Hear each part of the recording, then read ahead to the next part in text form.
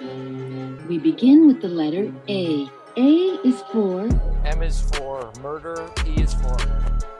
danger! And, Sarge. With Monster. Help! Love me and be, please, help! Yeah. Welcome back to another episode of the Is For podcast. I am your host, Danger, and joining me as always is Sarge and Monster. Say hi, Sarge. I'm present and accounted for today. Say hi, Monster.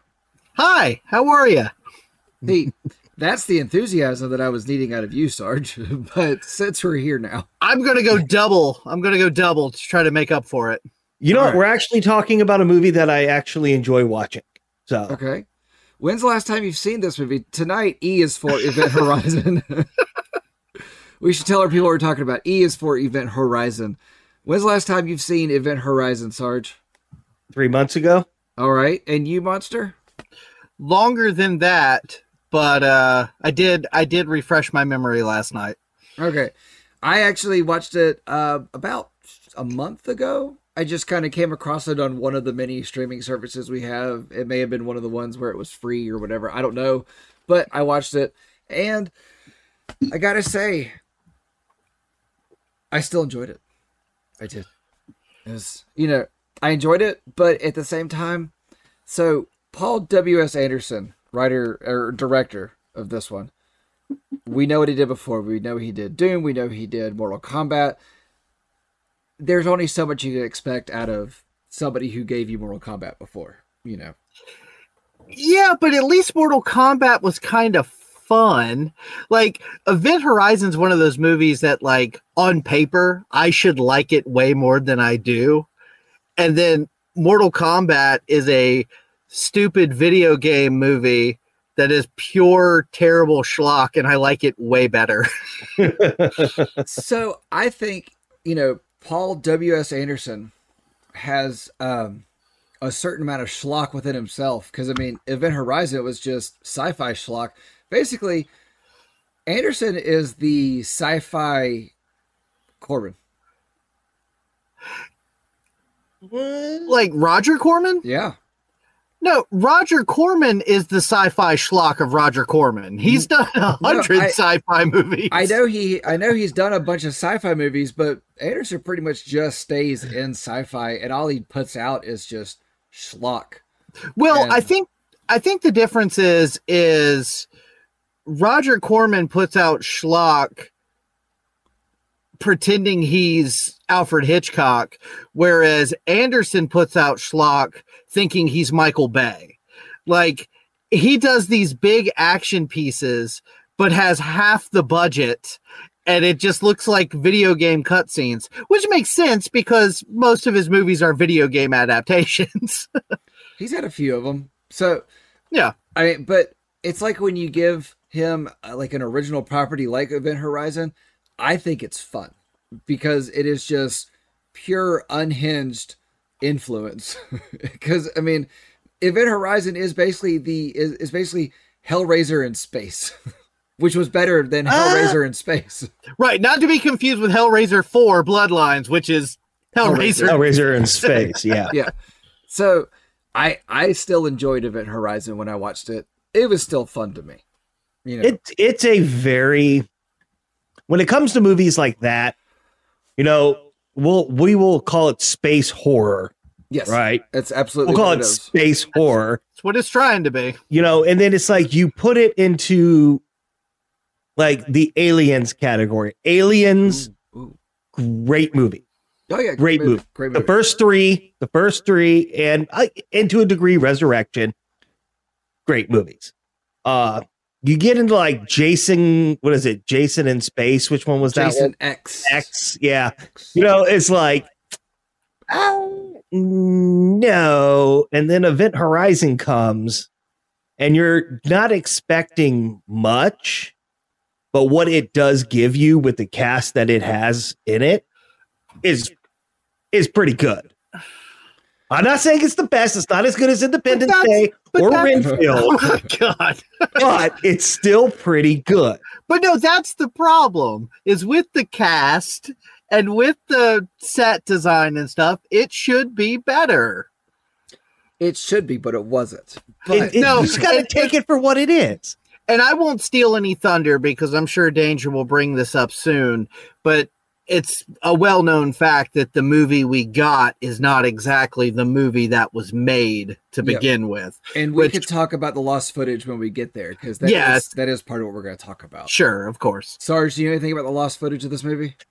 I do not, and I don't really. So movies I enjoy watching, I really don't. Excuse me, I really don't go into the lost footage because then I get disappointed that it could have been something different, maybe something better.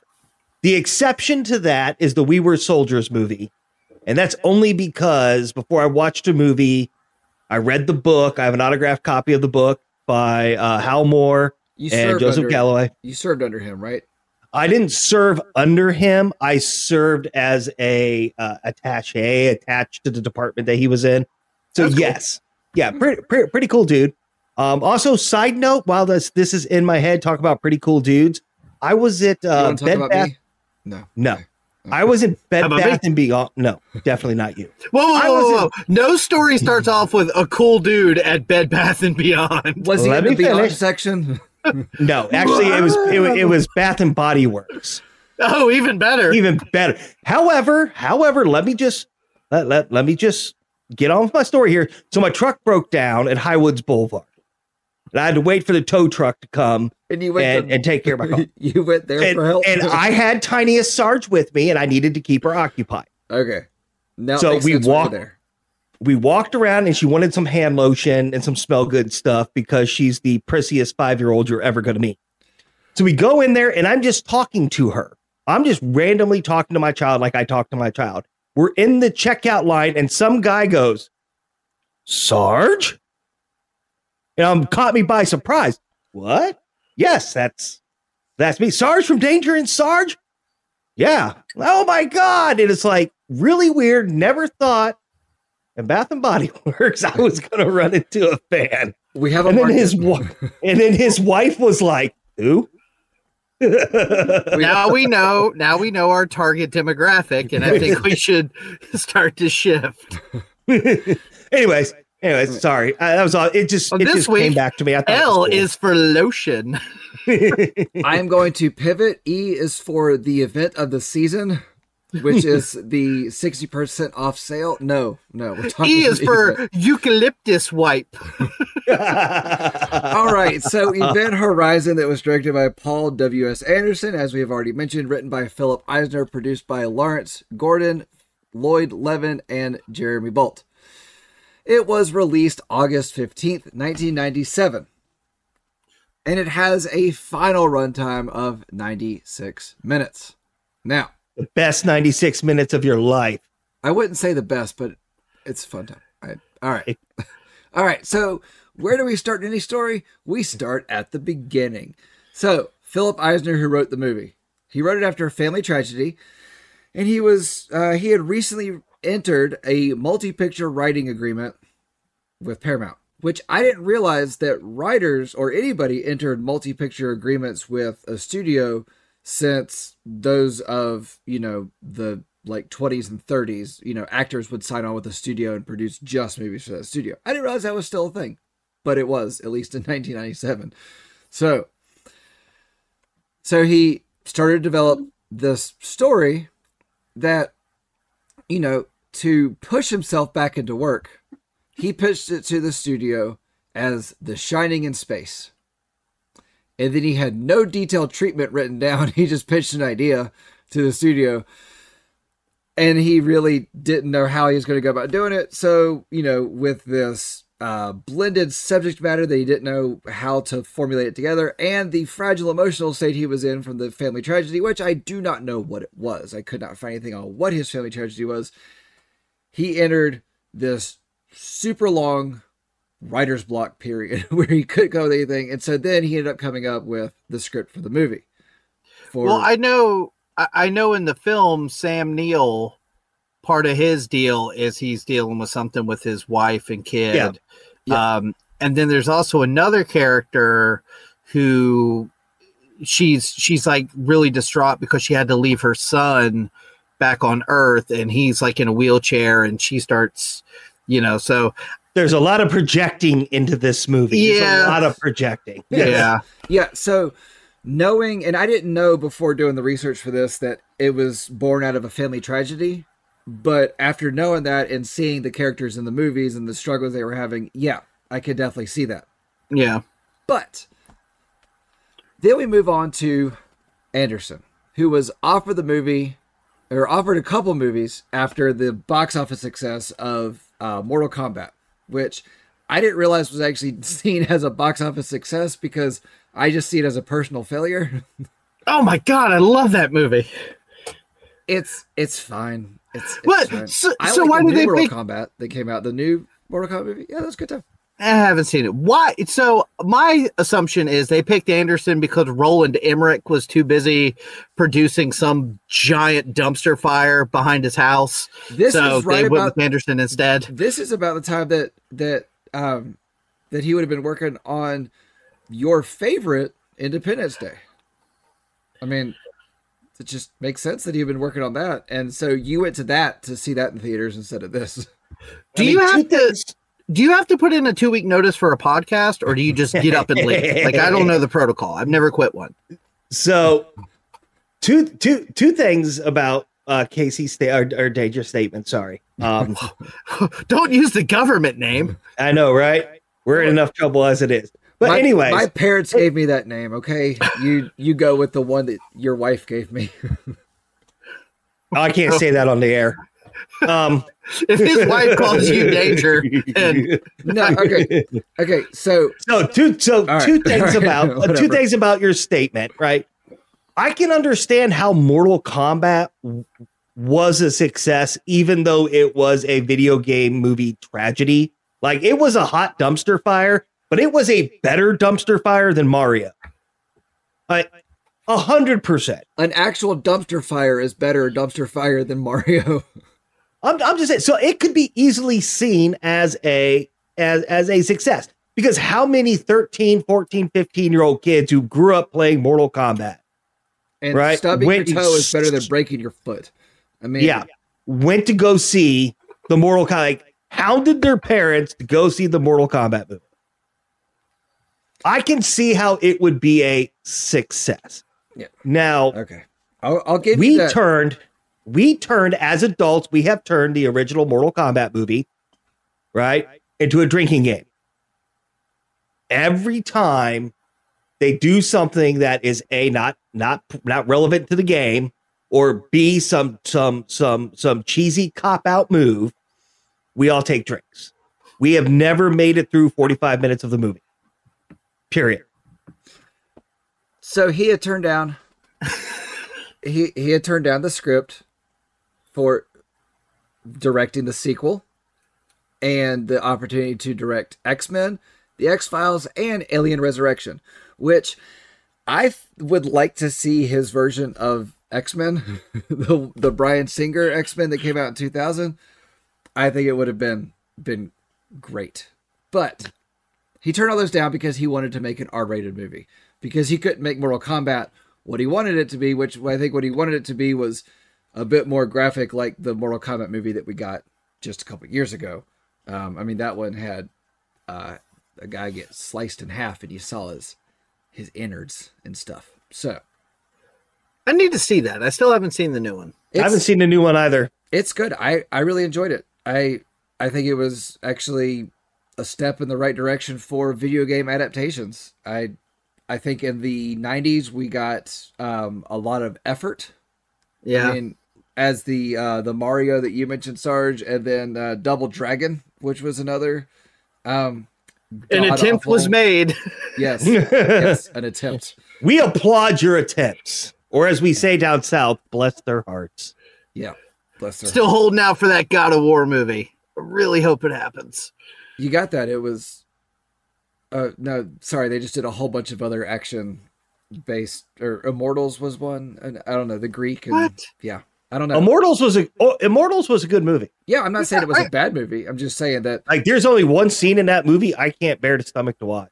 Are you talking about like Ray Harryhausen, like Clash of the Titans, Jason and the Argonaut stuff? Yeah, I'm actually. Because I love those too. Well, no, the Ray Harryhausen ones were great, but we got the remakes of them, and then Yeah. So, all right. So Paramount sent him Eisner's script for Event Horizon, which he had been trying to develop with Lawrence Gordon and Lloyd Levlin, as I had mentioned before.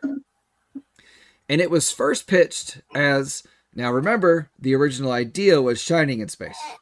It was The Shining in Space. Now it's Haunted House Story in Space. So Tomato. yeah. Okay. Right. So producers thought it had potential. But the original script involved a cruise ship, Event Horizon, exploring a space cruise ship, Event Horizon, exploring a series of hauntings by tentacle aliens having crossed the threshold of their planet or dimension. That was getting into some stuff. Some Lovecraft. Yeah, no, right? Yeah. It's borderline hentai and Lovecraft. That tells you where we are as people on this show. You guys went hentai, I went Lovecraft. So I did not go hentai. I was leaving the whole damn thing alone. And listen, audience, if you know what hentai is, you need Jesus just a little bit more. Okay, Just so throwing it out there. So, Monster, I know for a fact that if we were not recording, you would have gone hentai over Lovecraft. No, absolutely not. I'm not. Hey, everybody's got their thing. Hentai is far from mine. So, Sarge, on what you were talking about, Alien earlier. Yeah. So, Anderson's initial reaction to the script was that it was too close to Alien, and so his producer and collaborator, Jeremy Bolt, felt it was a terrific concept, but very dense in terms of length, and storyline was a bit lost. So I can see from the little bit of research I did, I got the impression that they basically said Alien is sort of like a slasher in space, and they didn't really want like a boogeyman, a guy walking around in a suit. Like, which is essentially what Alien, the monster is. Yeah. Sarge, you had a confused look on your face. What was that about? I didn't have a confused look. I had a concerned. I don't know what type of look to call that. I mean, after I never read the script for Event Horizon. Right. I never ever wasn't there when they pitched it. How, after seeing the movie, could they be like, it's like Aliens? I will never understand. Well, remember the original script actually had aliens in it with tentacles, and it was a whole space horror movie with aliens in it. So I could see that, whereas Monster's favorite film, Independence Day, the aliens were on Earth. Remember Will Smith's great line, "Welcome to Earth," and punched him in the face. Right. Which, not every movie can contain that level of energy. It takes a special type of shit, but that only Emmerich can do. Yeah, no, he's phenomenal at it. It's the worst thing you can do, but he's great at it. But let's definitely keep in mind the difference between Alien and Aliens, because that's absolutely completely different things too. Sure is. And I think Event Horizon doesn't stick the landing, but it tries to kind of piggyback off of some of the feel and vibe of Alien. Oh, for sure. You've got Alien, you've got that group of essentially, space truck drivers. They try to kind of get that same vibe here. Just it doesn't quite hold up to that level, but I think that's what they're shooting for. Wasn't the first ship in Alien, wasn't it like a garbage hauler or something like that? No, I think it was a transport team. Was it? I don't remember exactly. It's been a long time since I've seen the original. Because they were transported, because in the second in Aliens, when Paul Reiser was briefing Sigourney Weaver's character, Ripley. Yeah, they were like they said something like the cost of the cargo and the ship and everything that you were hauling far exceeded yada yada yada yada. And they were like going to sticker with the bill. essentially. So they were, I feel like they were literally they were the equivalent of cargo drivers. Truck drivers. Like, Truck drivers, damn it. Yeah. I wasn't challenging. I was just curious. Yeah. So. But when you actually like put your finger on it, I'm not exactly sure. It's been so long since I watched it. So, all right. So Anderson gave the script a major rewrite, basically taking out all the alien stuff, and he wrote the entire thing just kind of picturing a classic haunted house movie. And so he aimed to, incorporate significant influences of horror. So that's where he shot to reintroduce a lot of the elements of The Shining and The Haunting. Those were his two big influences for it. There were other ones, more on the sci-fi side of things, but those were his horror influences for this. Yeah, and I get that that's what he's going for, but the execution is the execution is not debated at all as far as they can land it. So, because they created suspense from the unknown, the evil presence was hidden from the viewer. This was the whole thing behind The Shining, on why he wanted to use The Shining for it. And their endings included ambiguities of perception in the audience, which I think was a mistake in this film, because it's like when you have something as like concrete as some of the stuff that happened in the movie, to leave things as ambiguous as some of the things that happened. It's like, well, what happened? So anyway, he said he was also interested in the concept of hell and the ship itself being possessed, rather than going, oh, it's aliens doing this. And so he added that to the script. So he wanted to make the ship more of hell in itself. So the visions of hell in the ship's video log were inspired by 16th century Renaissance painters that he saw while touring art galleries with his production designer.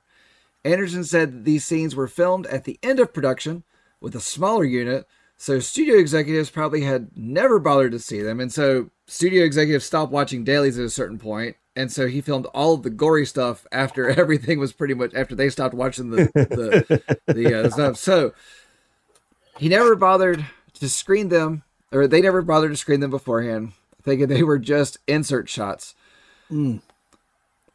He stated that when the executives saw the screening of the rough edit, they were shocked. He said this is the studio that made Star Trek, so I think they kind of thought it was like Star Wars again, but more violence or something.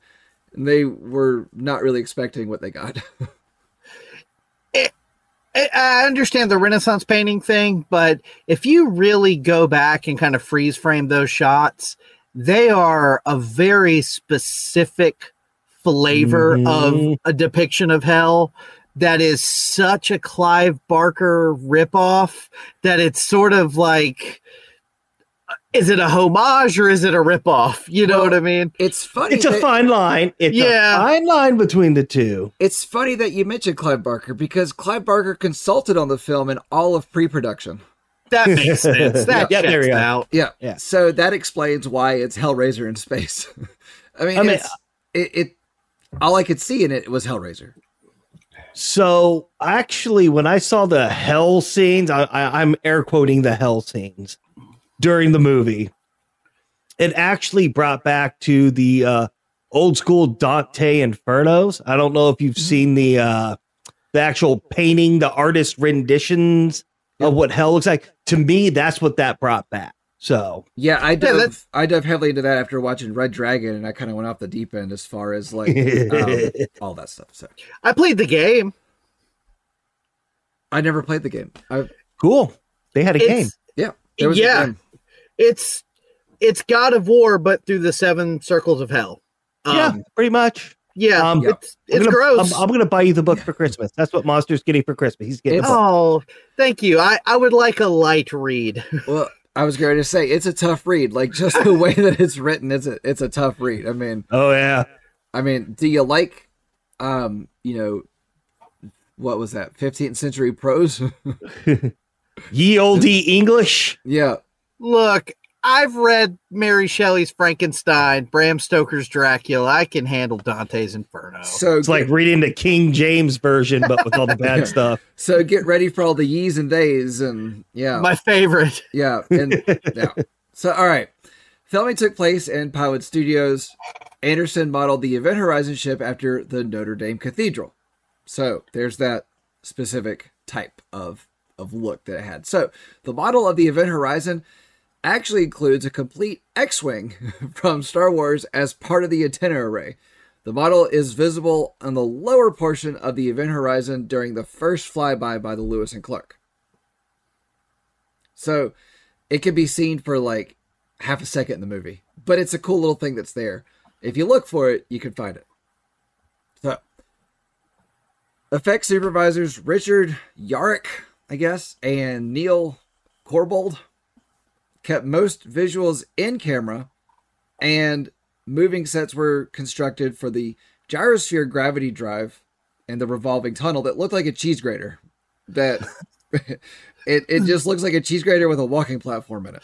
The literal haunted house attraction that leads into the it's one of those things that, like, on the one hand, I can kind of appreciate the schlocky B-movie feel of it, but on the other hand, it's like, wow, that's the best we could do. So I was deployed and we were watching this movie. And when you get deployed, sometimes you have a lot of downtime, and because there's really nothing else to do, you start really getting into a few things. And one of the things we got into about Event Horizon was the accuracy of the spinning of that little chamber to create the gravity. We had a guy in our unit, his name was Char, and dude had a PhD in science, and he was in the Army. Ugh. And he wrote out the scientific equation for how fast something have to move to generate gravity. Well, you're talking about the big spinning wheel.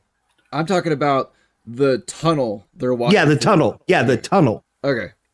All right. So apparently that generates gravity too. I sure I didn't question. Yeah. When it comes to sci-fi stuff, I don't question a lot of logic behind a lot of it, because it's like, if I get too far into questioning it, Right. you know, I'm no longer having a good time. I got to suspend some reality when it comes to sci-fi stuff. However, from what I have seen and read, they actually make an attempt to use theoretical ideas to make their point. A matter of fact, I know when Sam Neill's character is actually explaining it. Yeah. Yep. Christopher Nolan stole it verbatim for Interstellar. Like the exact conversation and the example with the folding of the paper and stuff. So and do you know what you're stealing, Monster? Thunder. But that's okay. Yeah. It's okay. No, so that is something that is further down in my notes about. That's one of the inspirations that this movie has given to other things, and one of the places that it's referenced in pop culture, because this movie has actually become, as we'll talk about, a cult classic, and it's referenced in places all over the place. And this movie was one of the first places that folding the paper using a pen to explain a wormhole actually comes into existence.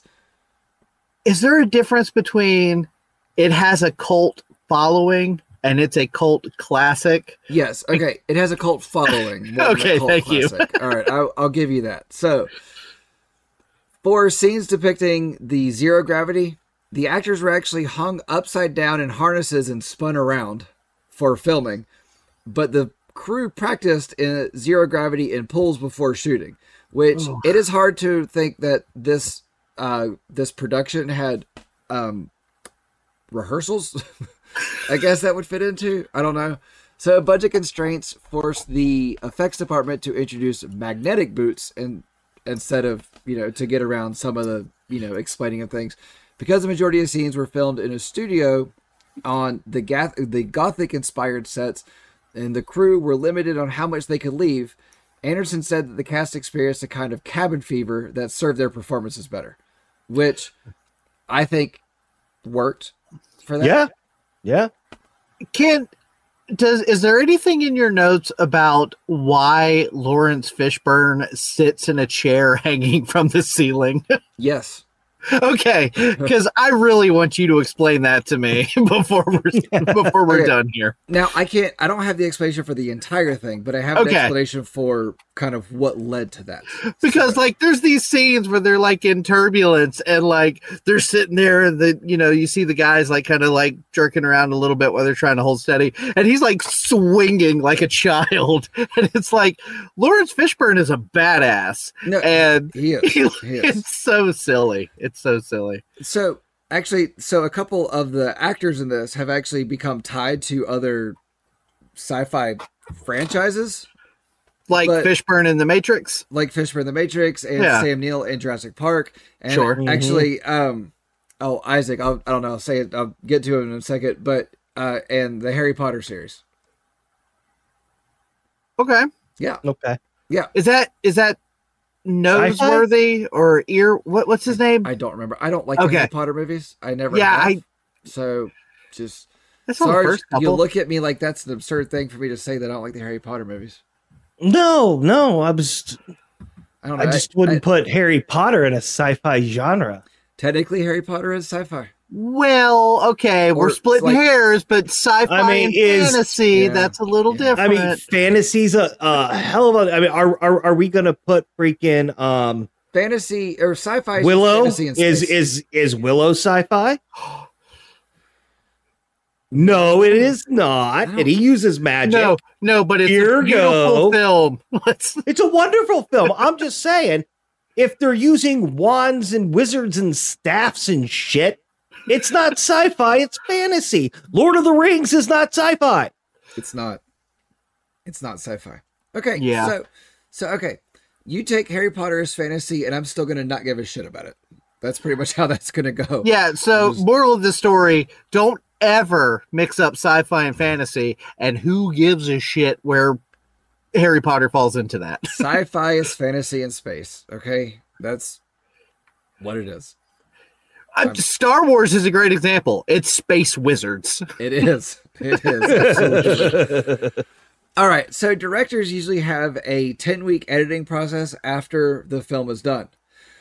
But due to a short production schedule, which was actually shortened even more by, troubled production, it was just, things weren't working properly and whatnot. So They had a 10-minute editing schedule. yeah.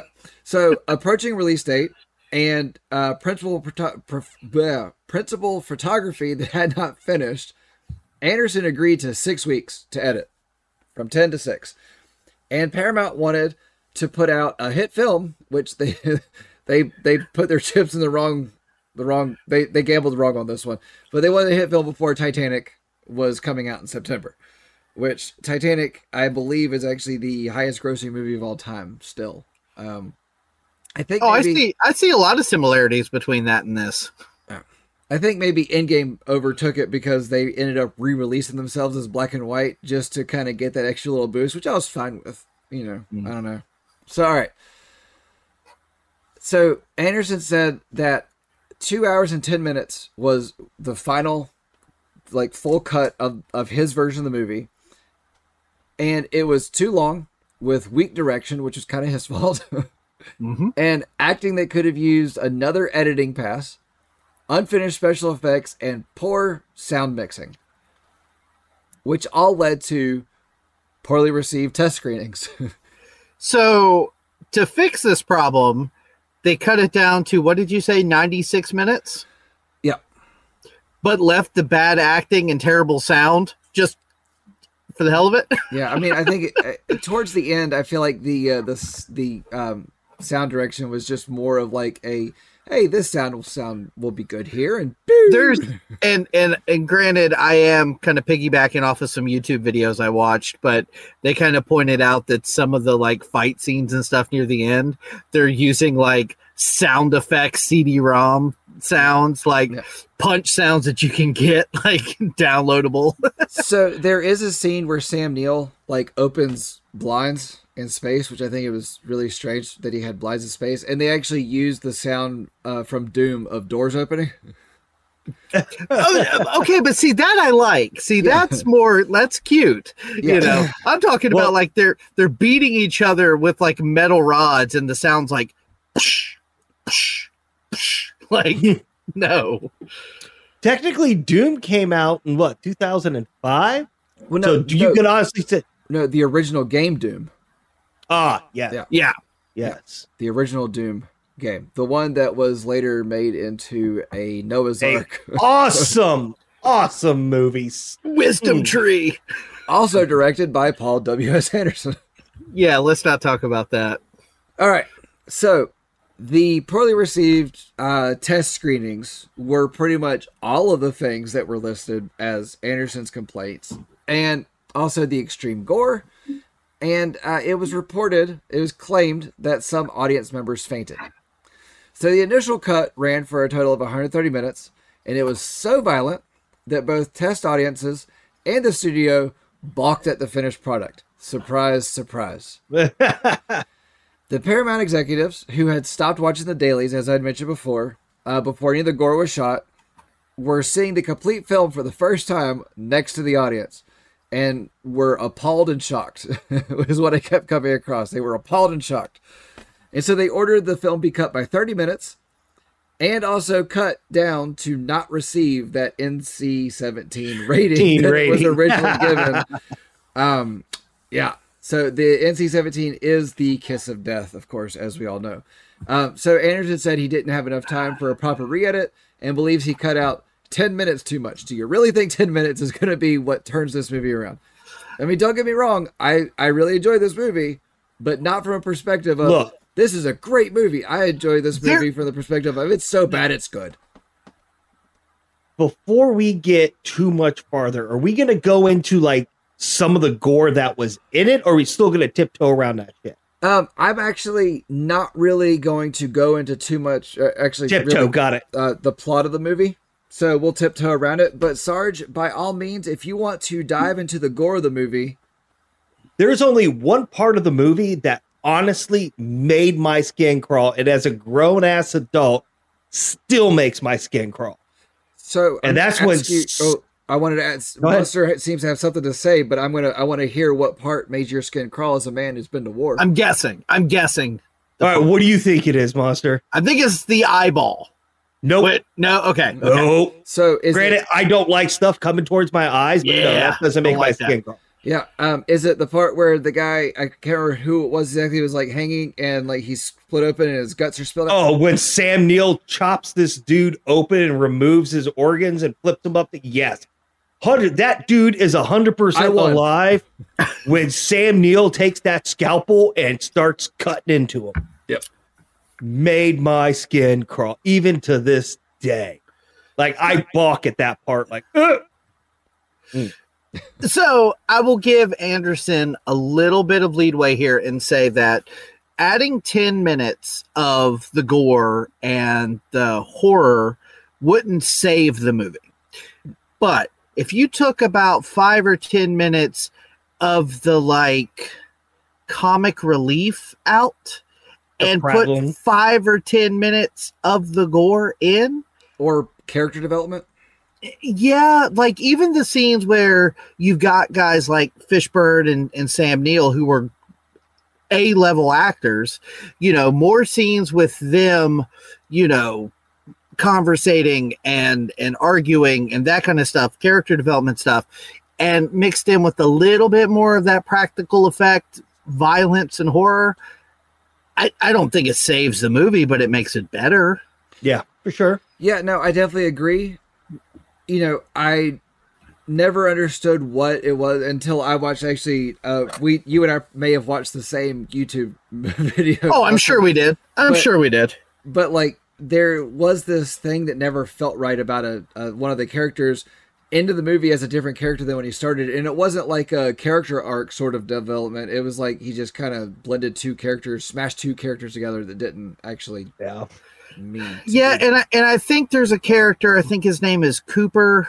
It's the guy that gets stuck outside of the ship. Yeah. That's actually the one that I'm referencing.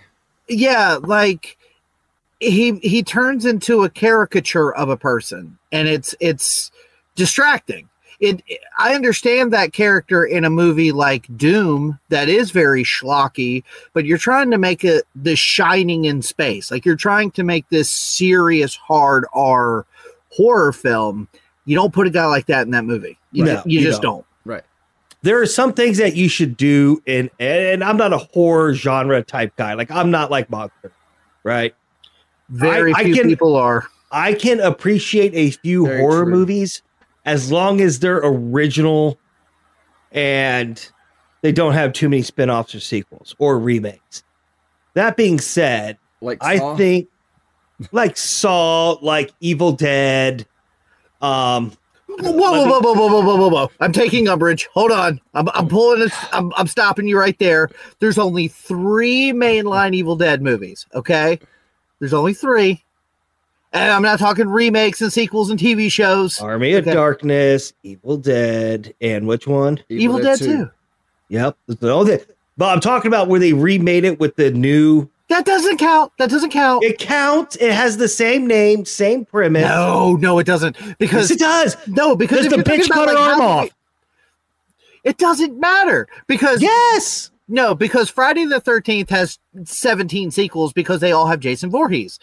Evil Dead only has Ash Williams in the first 3 movies, and then the other ones are completely different characters that involve the Necronomicon, but they're not the same universe. They're kind of in the same universe, but they're not the same. Continue. I enjoyed the Evil Dead remakes. Now? I did too. This is why we don't invite you anywhere. And Evil Dead had a good TV show, so... Evil Dead had a great TV show because they had. But I take umbrage. I'm just saying that I take umbrage when you lump that in with like Nightmare on Elm Street and Friday the 13th, and Saw, who have had 9, 10, 11, 12 sequels. It's a little different. Evil Dead had a better TV show than Nightmare on Elm Street did. Or Friday the 13th. Did Friday? I didn't realize it. Yep, they had a Friday the 13th too. Yes, it did. And they all had video games too. So yes, they did. Yeah, which I played the NES. Friday the 13th game with the pink jumpsuit, Jason. As a child, it scared me to death. Oh yeah, no. As a kid, it'll scare you. But I played it like last week. Yeah. So all right. So speaking of the music, so Anderson, who had worked with the British band Orbital on the Mortal Kombat soundtrack, oh yeah, he wanted to hire them for this movie, but Paramount was like, "What? They're an unknown band. Why would we use them for this?" But they had just made awesome music for Mortal Kombat. Yeah, true. So then we ended up getting the techno orchestral stuff that we got in this one. So, okay. Can you get KMFDM? KMFDM. Oh, yeah. I went through a phase when I was right around when Mortal Kombat came out, when I was like 10 or 12, where I loved that like techno rock. Yeah. Like Gravity Kills, KMFDM, Stabbing Westward. Like, wait, I shouldn't have been as into it as I was. So when I was a junior, I can't remember which one, in high school, I got invited with a friend to go to her prom at her school, and I ended up making friends. I didn't even know nobody there except for my friend, and I ended up becoming buddies with the DJ, like warming up to him, I guess. And I got to put on KMFDM at prom. And do you remember what song? Nope, no idea. But I do remember. I do remember it caused people to get so rowdy that the principal came over and turned it off. Like pushed the DJ out of the way and turned it off, and like called for like evacuation just to calm down. God, that's great. It was pretty great. All right, so let's talk about the cast of this movie. So we've already mentioned a few of the people, but Lawrence Fishburne played Captain Miller. And he was the commanding officer of the Lewis and Clark, which we all know Lewis and Clark were explorers that, headed west in America. They should have called him Captain Curtis. So Arnold Schwarzenegger, Tommy Lee Jones, and Bruce Willis were all considered and offered the role of Captain Miller, and they all turned it down. No, it's not. That's a Lawrence Fishburne role. Yeah. No, I think the people who ended up in these roles actually are these roles. Like, I can't imagine anybody else in that role. So, all right. Sam Neill is Dr. William or Billy Weir or Wire. I can't tell, but... It's Weir in the movie. Right. I know it's that in the movie, but Dr. Weir shares a name with historical figure Jonathan Weir, W-E-Y-E-R, whereas in the movie it's W-E-I-R. So Wire, I think, I don't know. Also known as Weir or Wirus.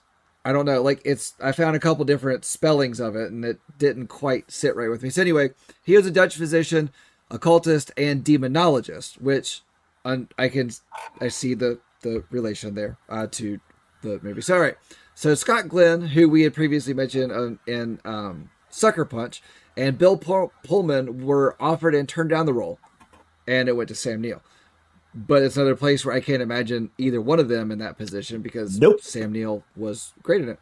Which Sam Neill actually, when on their spacesuits, they all have like flags from where they're from, and Sam Neill, being from Australia, was like, I don't want an American flag on mine. And so he actually came up with an Aboriginal flag as he thought Australia's flag would be in this year of this movie. So fun little character development. No, not character development. I don't know. Character detail. Now you mentioned that Sam Neill's character as a demonologist.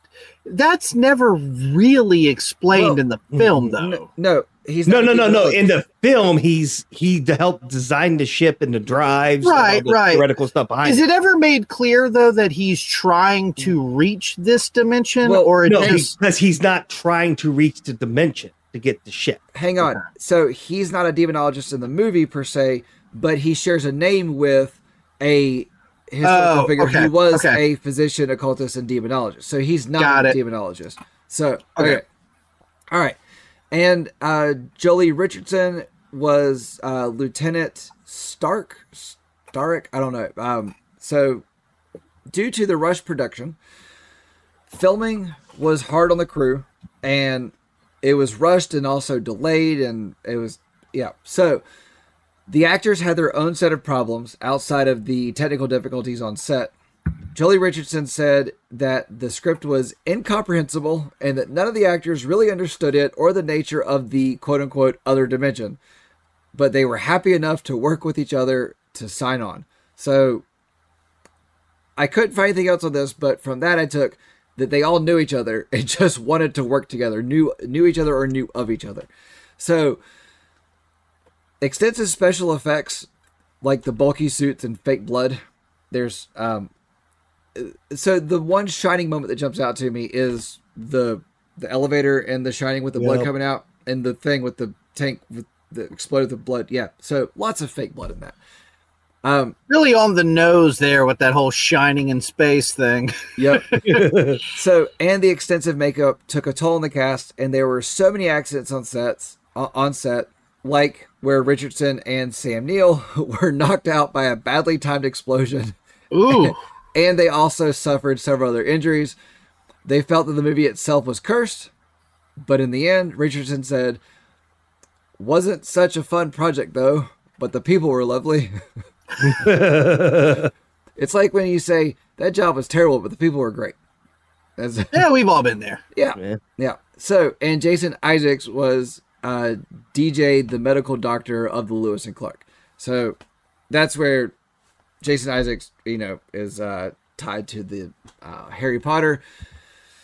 Sci-fi or fantasy, you pick which one. I don't really care anymore. So, all right. So, quick overview of the plot.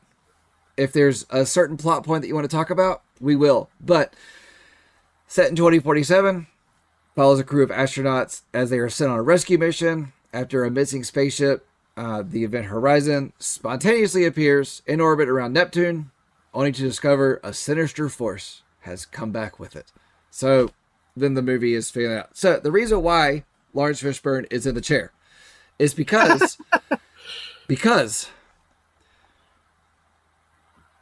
we're waiting.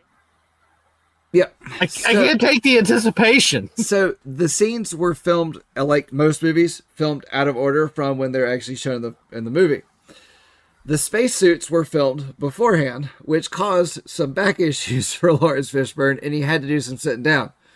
The spacesuits weighed 65 pounds each. Lawrence Fishburne nicknamed his Doris due to the weight. Standing upright in them for longer periods led to back injuries, and sitting down was not possible due to the backpack. So special hanging poles were built on set so the actors could rest between the takes. Philip Eisner, the writer, visited the set while the spacesuit sequences were being filmed. The suits were heavy, and the actors got back injuries from it, causing Lawrence Fishburne to stop between takes, point at Eisner, and shout, "You Eisner, you did this to me." It's just such a unintentionally funny visual to see this big man. Like, I mean, he's a big guy. Yeah. In this like little like high chair thing, like flopping around. God. And was like, I've never really like understood the size of Lawrence Fishburne until he's next to Keanu Reeves. And for some reason that just makes him look bigger. And so it's like, I got an idea of how big he was in The Matrix, but then he looks even bigger in John Wick. Like, well, I mean, I saw Cowboy Curtis next to Pee Wee Herman every day of my life for years. I knew he was a pretty big guy. Yeah. But that Jerry curl kind of adds a few inches. It does. So, all right, let's talk about the lost footage of this. So all of the stuff that was cut. So after the DVD release came out and it became a surprise hit, gaining that cult following, that was when the studio was like, hey, maybe we should do a director's cut and release all this other stuff that we didn't like when it first came out. So, So the lost footage was more of the hell sequences and the video log found on the event horizon, and they were shot by Anderson and Vadim Jean. I don't know who that person is that worked on the movie, but anyway, and it was mainly shot on the weekends. The video log took a month of preparation and about a week to film, and according to producer Jeremy Bolt, real-life amputees and porn stars were dressed in extensive makeup to make the sequences as grotesque as possible, figuring that if you're going to go to hell, you've got to do it right. You can't tap dance. And I can't agree with that more. If you're going to do a film, if you're going to do a sequence in a film of going to hell, you got to just go for it. Not like in Spawn. Yeah. Okay. Yeah. So, and evidently some of the hell sequences involved orgies, which explains why there's porn stars, as you know. And if you really pay attention to the video log, it's so quick and it's so just, the sporadic flashes of stuff.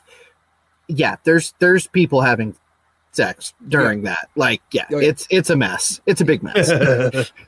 So the extra footage that was all on film, because, and I appreciate this, all of those special effects were done in camera, which, Monster and I are lovers of practical effects in movies. All of that film was improperly stored in salt, which is a common practice. Salt absorbs moisture and all. And it was far too deteriorated to actually compile as deleted scenes and lost footage, to produce that director's cut. Although he was not optimistic about the prospects of this, he did not rule out the possibility that the missing footage would turn up one day, given that the director's cut of Nightbreed was, the extra footage of that had just turned up in a storage facility in 2014. Yep. So there's a possibility. Now, there has been this whole thing about a VHS copy of the lost footage that Anderson and one of the producers have just not had the time to sit down and watch in the same country with a VCR. Which I find it hard to believe because I think pawn shops are an international thing and all of them have VCRs at this point.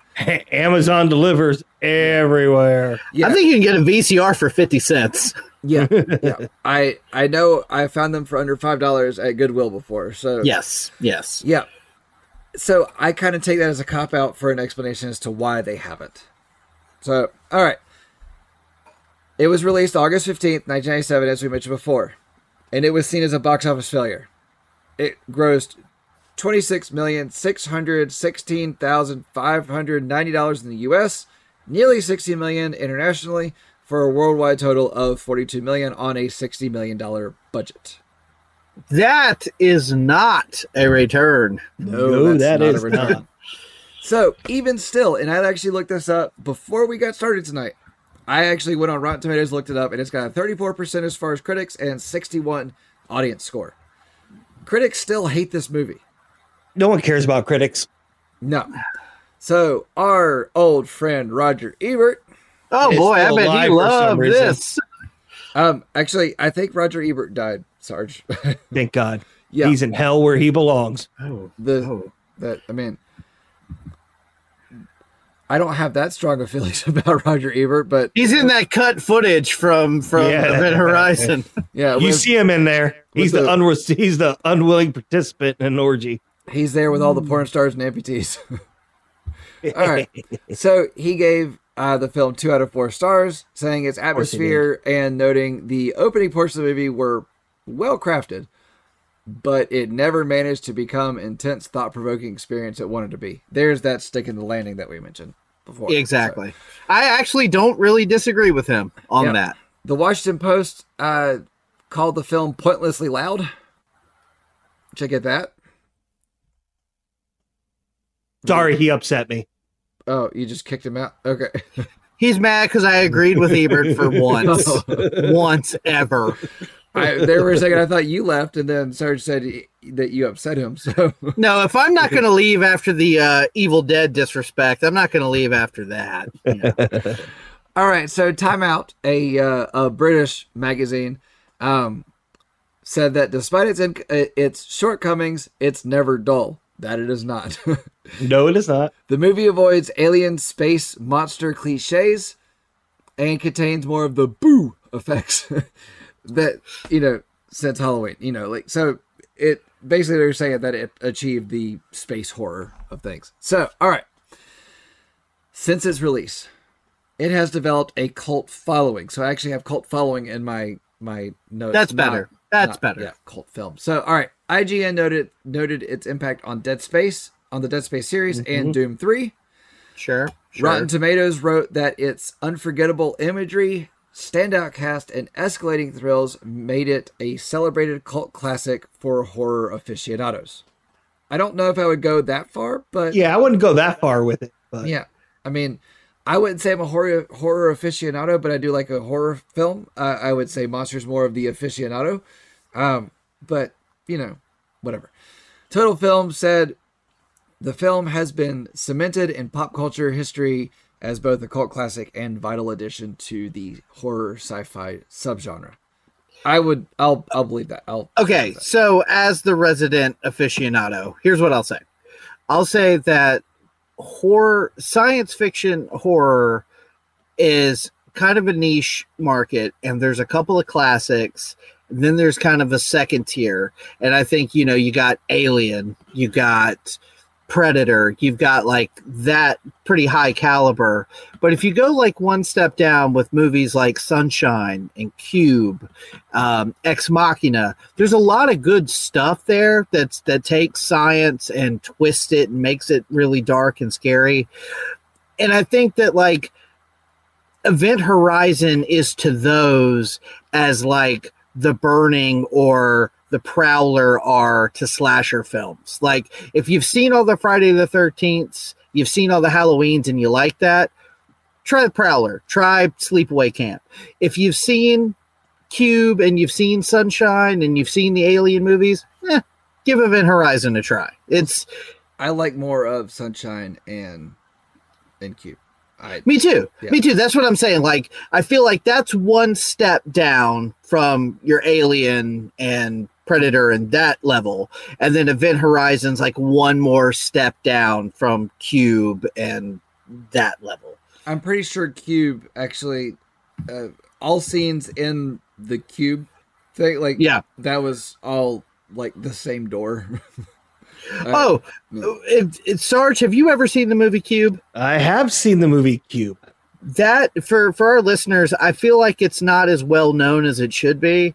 That movie is what it manages to do in such a tight little package is incredible. That movie blew me away the first time I saw it. It's a great movie. It's really great. It. I actually, really good. I actually enjoyed the sequel, Hypercube. Yep. There's like 3 or 4 of them, and I think I've seen most of them. They're all pretty decent. I didn't know Cube. there was Cube Yeah, 3. cubed. Yeah. I didn't even know there were multiple. I didn't know there was more after Hypercube. So Yeah, there's a few. I can't remember. all right. So Fangoria said that that it was Anderson's best film, which I'm not going to disagree with them, knowing the other things Anderson did. I disagree. I don't think it is. What do you think Anderson's best movie is? Now, taking the nostalgia glasses off of the Mortal Kombat thing, I honestly think the first Resident Evil is a little bit better. But it ain't got a Resident Evil movie, though. No, it ain't got shit to do with the game. Like, you just call it generic zombie movie number 27. Don't call it Resident Evil. And it's not bad. I think because it's called Resident Evil, it gets a bad rap. But I don't think it's that bad. So, on reevaluation, Anderson said, it's finally got the reaction now that I was hoping it would get 25 years ago. So, Anderson said the movie's cult status was actually predicted to him by Kurt Russell. He had shown a screening of Event Horizon before they started on Soldier, and Russell said, forget about what this movie's doing now. In 15 years' time, this is going to be the movie that you're glad that you made. Which, I don't know. If Kurt Russell told me the sky was pink, I would go, yes, sir. Yes, it is. Mm-hmm. I mean, Kurt, all right, Soldier was a great movie. Let's see. Monster Hunter was also done by Anderson. That was a decent movie based off a video game. Wasn't terrible. Yeah. Mila Jovovich again, right? Yep. And what's his name? Tony Jaa? No. I think so. Michael J. White? It's not my, that was my next guess. No. Tony, I think, hold on. All right, hold on. Looking it up. It is, Tony Jaa. Ron Perlman. It's a pretty decent movie based off video game. So, as far as any sequel to this movie goes, in August 2002, Anderson said that there's always been talk of a prequel and or sequel, and stated that he has kept the projects from becoming a reality because he wants to preserve the original film's ambiguity, which I can appreciate that. And I can't imagine Sam Neill coming back in his elder man status and being in a prequel for it. Because I'm pretty sure in the movie, Sam Neill's character was on the ship before, but it's never actually said that he was part of the ambiguity of things. So, God, I forgot Anderson did Alien versus Predator. God, maybe I do hate him. I actually will make a believer out of you by your own means. So this might be a controversial statement. I actually think this is the kind of movie that would not be too terrible to actually have a remake of, because I think the haunted house in space concept is doable and would be effective with modern technology and modern effects, especially with like the taste in horror now. You can be a little bit more violent and bloody and gory and it be more acceptable. I don't know. I feel like a more violent, like more to the original idea remake might actually be good. And Jordan Peele will produce it.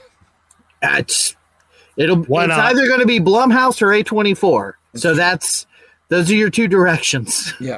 All right. So there has been a television series talked about, which I am not opposed to this. And so given some of the television series that I've seen, the Twisted Metal series was a great series. I thoroughly enjoyed every bit of that. So in 2019, a television series was reported to be in development by Paramount Television and Amazon Studios. Now, Adam Wingard is set to direct the series. Adam Wingard directed Godzilla vs. Kong, the Blair Witch reboot, The Guest, You're Next, and the live-action version of Death Note. So, I think he might be able to do it. I don't know. Like, his stuff is very up and down. Yeah. I think it all depends on the, studio, the production team, and all that. So, in addition to serving as executive producer alongside Larry Gordon, Lloyd Levlin, and Jeremy Platt, Gordon and Levlin previously held producer roles on the original film. And the last thing I could find as far as a television series is it is in development at Amazon. I kind of wish it was in development at Paramount Plus, not Amazon, but we'll see. I don't know. But this was, but it was before 2019 was before Amazon or Prime and Paramount Plus were actually fully developed. So, we'll see where it goes. But that's all I've got on Event Horizon. So, Sarge, what have you been up to lately? You've been reading, watching, listening to anything? Listening to some podcasts. I've been going back and forth with some external entities to figure some stuff out for our programs and shows, which you guys are kind of caught up to speed on that. We'll get into more of that later. But other than that, just got my daughter a driver's license. Now my evenings are kind of freed up. Your evenings are freed up to go somewhere and drinks because she's your DD. 100%. Yeah. Monster, what about you? What have you been reading, watching, or listening to? Well, we know what he's been watching. Starts with an H, ends an I. Oh, hentai. Yeah. Oh, God, no. Well, none of the above. I've been replaying The Quarry, which is the supermassive game from a couple years ago. The same studio that did Until Dawn and the Dark Pictures anthology. It's like choose your own adventure horror. Already played through it once. Most of my characters died, so I figured I'd give it a second run through, choose some different options, see what happens. It's schlocky B horror movie fun. Yeah, you remember when Amazon came out with their first like choose your own adventure thing? It was called Bandersnatch, or not Amazon, Netflix did. And, yeah. So I did that with the ex-wife, and we went through it like 3 times. And when we got done, we went, "That kind of sucked, but maybe it was our own fault." Yeah. Well, these supermassive games, I've played them all, and I have a lot of fun with all of them. And I always try to play each one of them twice. I you kind of get an idea of, okay, well, if I choose this happens. So if I choose the opposite will happen.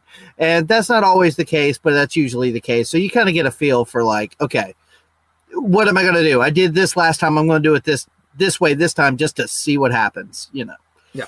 So I actually just finished watching a documentary series on Netflix called Twin Flames. And I just heard about this. Wow. Really good.